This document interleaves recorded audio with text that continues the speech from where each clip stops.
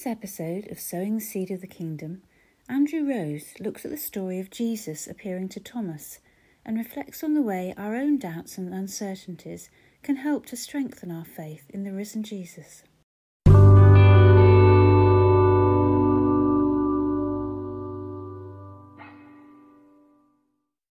We are people who doubt things that perhaps we should be certain of, and probably that's as true of the resurrection as of anything else.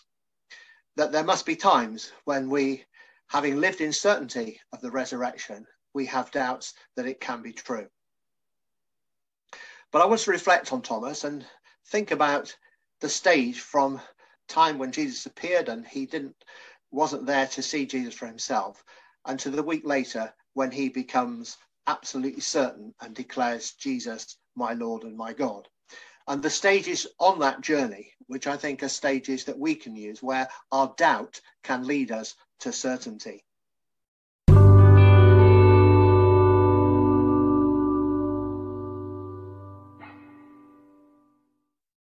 Lord, you accept our doubts and embrace our questions, like a wise parent encouraging your children to express themselves, hiding your hurt at our skepticism, always hoping for the best and seeing our potential. We worship and adore you for believing in us. Amen.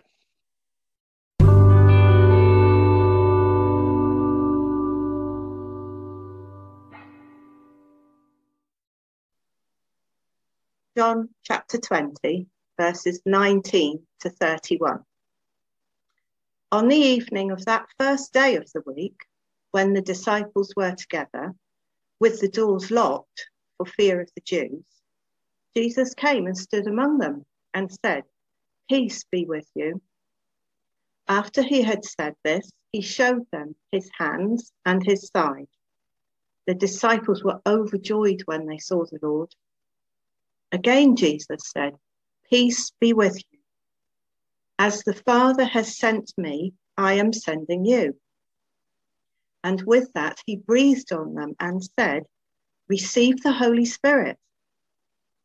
If you forgive anyone his sins, they are forgiven. If you do not forgive them, they are not forgiven." Now Thomas, called Didymus, one of the 12, was not with the disciples when Jesus came. When the other disciples told him that they had seen the Lord, he declared, "Unless I see the nail marks in his hands and put my finger where the nails were and put my hand into his side, I will not believe." A week later, his disciples were in the house again, and Thomas was among them. Though the doors were locked, Jesus came and stood among them and said, "Peace be with you." Then he said to Thomas, "Put your finger here. See my hands. Reach out your hand and put it into my side. Stop doubting and believe." Thomas said to him, "My Lord and my God." Then Jesus told him, "Because you have seen me, you have believed. Blessed are those who have not seen and yet have believed." Jesus did many other miraculous signs in the presence of his disciples, which are not recorded in this book. But these are written that you may believe that Jesus is the Christ, the Son of God, and that by believing you may have life in his name. We thank God for his word.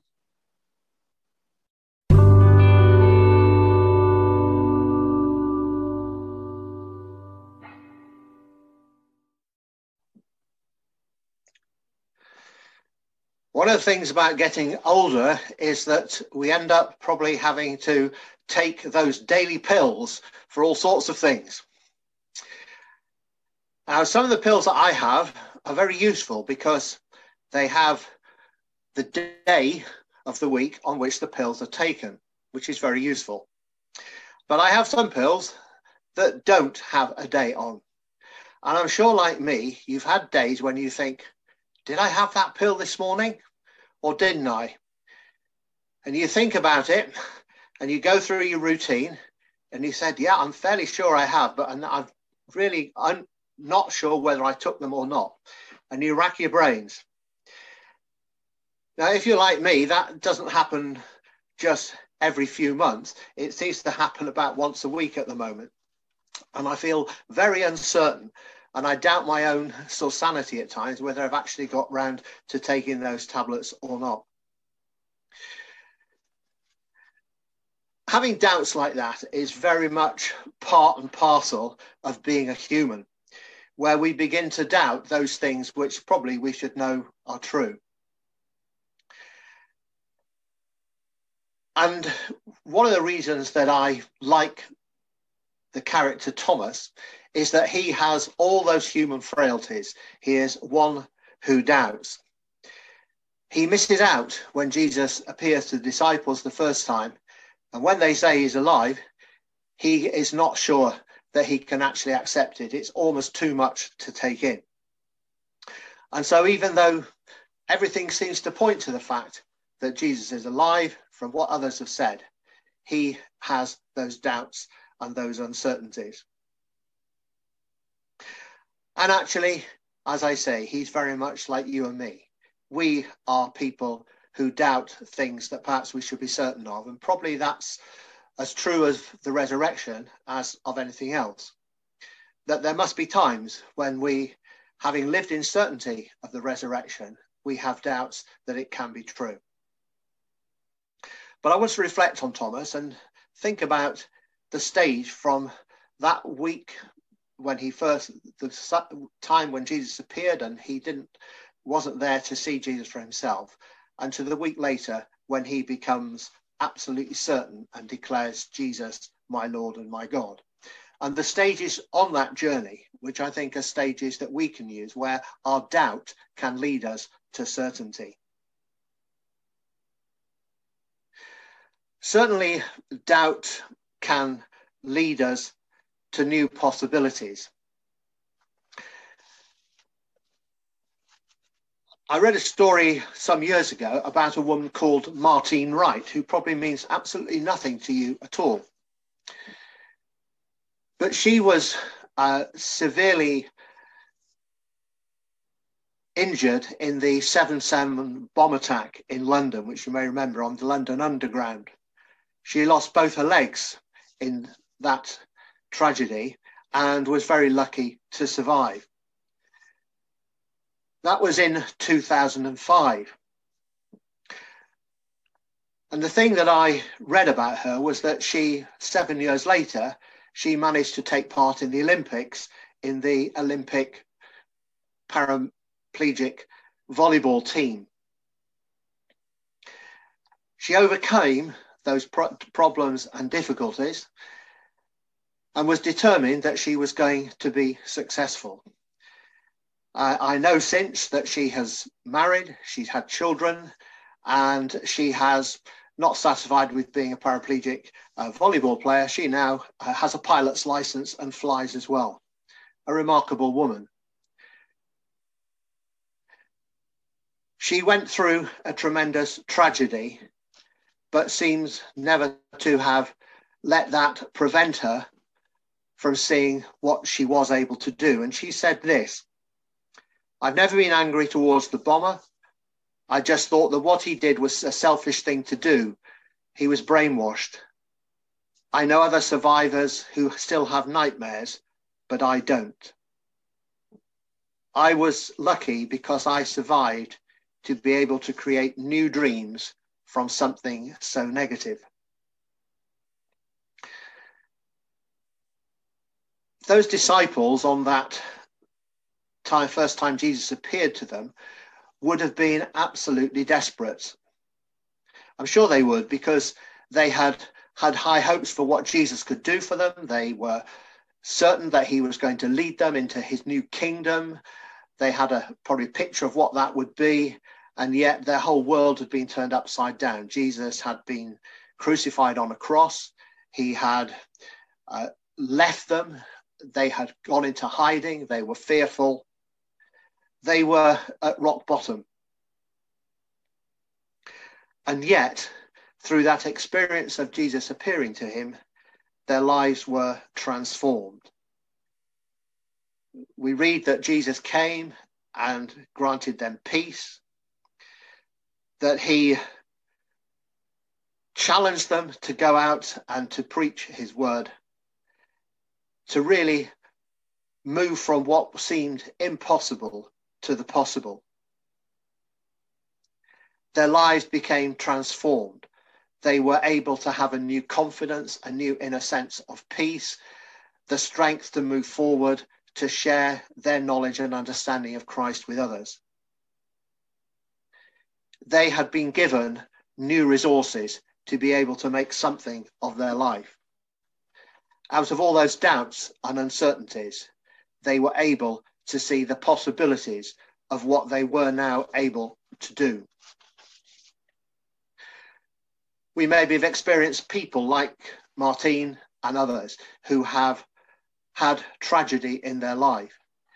And sometimes, especially during the lockdown, when we perhaps have been less affected than others, some of us, we look at the lives of others and we can be thankful for what we have and recognize that there are new possibilities for us to make the most out of our experiences and take them forward. God is calling us to make the most of the possibilities, not to dwell on the negatives, but to move forward positively. Our doubts can lead us to see new possibilities. I'm sure we've all had projects during the lockdown. I have had a major project during lockdown. I have had about 2,000 slides, which were, some belonged to my father and some were ones I took before we got into the more digitalized camera age, slides going back to the 60s, 70s and 80s, a time when my children were born. I've been right through all my slides, and I've now had them digitalized and able to enjoy, again, seeing those pictures. But I saw pictures of me on my wedding day. That's quite a shock because I had long hair then. It was the mid-70s. My wife wore glasses and had long hair. She's now got short hair and wears contact lenses. We looked quite different. But I remember that wedding day. And I remember standing there making those vows, as probably many of you can remember as well. And yes, it was a joyful day. But let's be honest, lads. I'm sure there were a few doubts and uncertainties in your mind as you stood there about to make those vows and commit your life to somebody else. What it might mean you having to give up.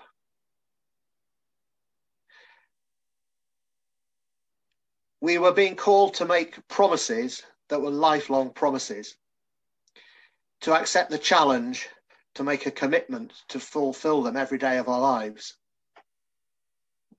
And again, I don't think those doubts and uncertainties are anything for us to be concerned about.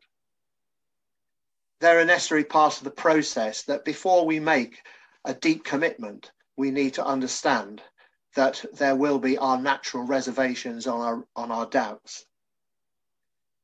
And just as we have made that commitment, I'm sure that Thomas was the same, that he had all those doubts. He didn't feel he could make that commitment, but he was led to that point where he could say, my Lord and my God. The doubt was part of the process to coming to be able to fulfill that commitment. Just a word of warning, though, it doesn't want to be a blind commitment. There are people who make commitments. We were talking rugby earlier, but I'm thinking about football, rugby managers, politicians or others who make commitments and are so certain that they'll be able to fulfill those commitments. And they stand up and make those statements, only then perhaps to turn around a few weeks, months later and realize that they made a bad mistake. Their commitment is a kind of blind commitment, more to themselves. And as Christians, our commitment is not to ourselves, but our commitment is to God. And it starts from recognizing that actually fulfilling that commitment is not something we can do on our own. What we need is the strength of God, who recognizes our weakness and is able to give us the strength to fulfill that commitment. And when we fall short and when we show times of weakness, we know that we can call upon him to ensure that we can indeed act out as he's calling us to do, that we can be forgiven and we can be put right with him.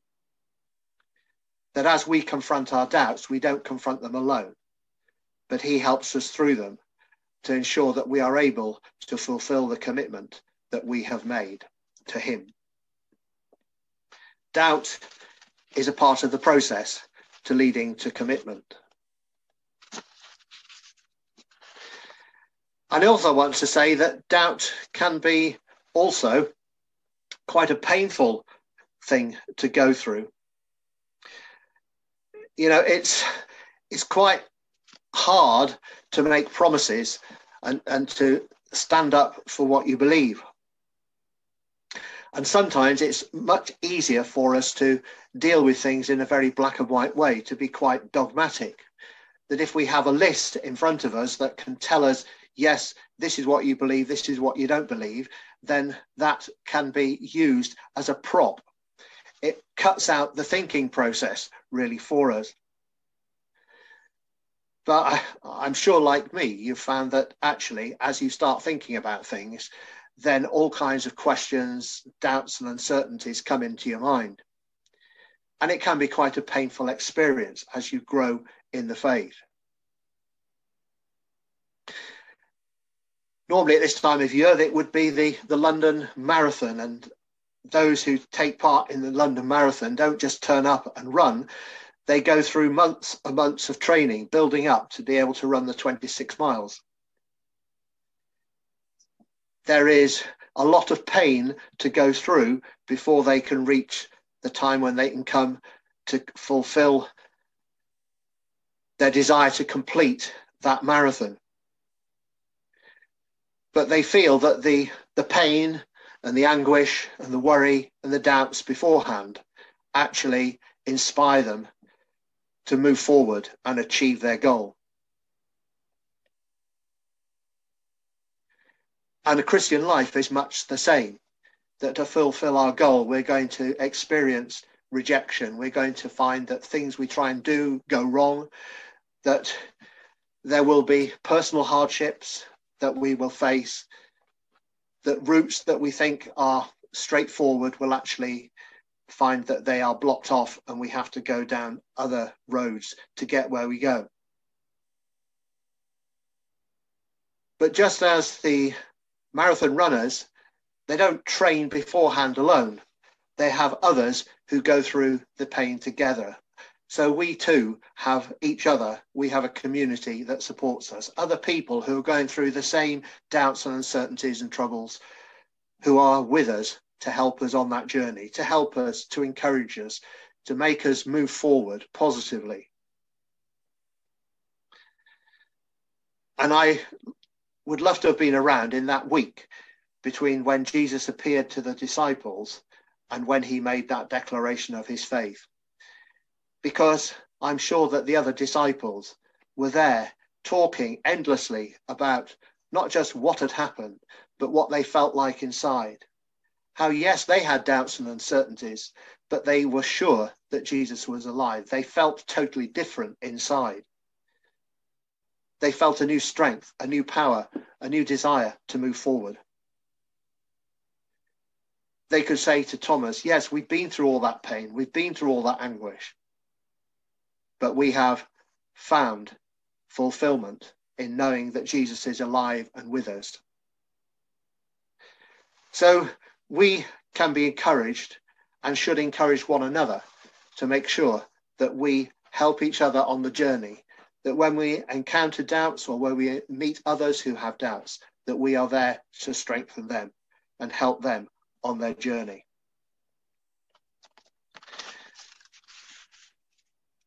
As a church, we're in that interesting period at the moment, aren't we, where we're waiting to come back into live worship again, when we're going to rethink what we do as a church. I've read articles and heard people say, well, the church probably has had its day now. People won't go back to church, but we will be a different type of church, I'm sure. But rather than kind of batten down the hatches and pretend that there aren't challenges ahead, I would like to encourage us all to rise to the challenge. That though we may have doubts, let us be driven forward to look for how we can encourage and help one another to fulfill God's word. That we are seeking to have a better understanding, a better truth. And I believe that all of society are facing the same questions. I came across a while ago something called a Heathen Manifesto, it was written by I think he would call himself an agnostic. It may have a humanist, but certainly a man who was not anti-religion, but just couldn't find that he could make that step towards knowing God. And he was interesting in that he was really thinking about Richard Dawkins, who seemed to be so anti-religion. And he was saying, look, actually, the majority of us who are atheists are not anti-religion at all. We actually believe we share lots of things in common. And I'd just like to share a couple of the statements within that, because I think they are revealing and may help us in our way forward. In this Heathen Manifesto, he says, we believe in not being tone deaf to religion and to understand it in the most charitable way possible. So we support religions when they work to promote values we share, including those of social justice and compassion. Our willingness to accept what is good in religion is balanced by an equally honest commitment to be critical of it when necessary. We object when religion invokes mystery to avoid difficult questions or to obfuscate when clarity is needed. And although our general stance is not one of hostility towards religion, there are some occasions when this is exactly what is called for. When religions promote prejudice, division, or discrimination, suppress truth, or stand in the way of medical or social progress, a hostile response is an appropriate and principled one, just as it is when atheists are guilty of the same crimes. There's quite a bit more to that, but it did strike me that actually there's a lot that we share in common, that we're searching for truth, we're searching for the values that will build society, not destroy it. And if we have doubts, uncertainties about where we're going in moving forward, I'd encourage us all to be strengthened by sharing not with each other within our church, but within the community at large, sharing their ideas, their beliefs, their values, looking for and helping others to persuade, to find the way of truth. And that is the challenge for us, because together, not just us, but the whole of society can move towards bringing about the kind of world which God through Christ has called us to fulfill.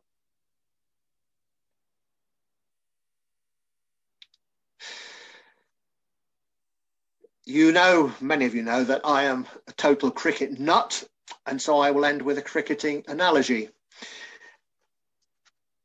DRS, decision review system that was brought in for umpires, when it came in, people said, this will be terrible, this will undermine the umpires.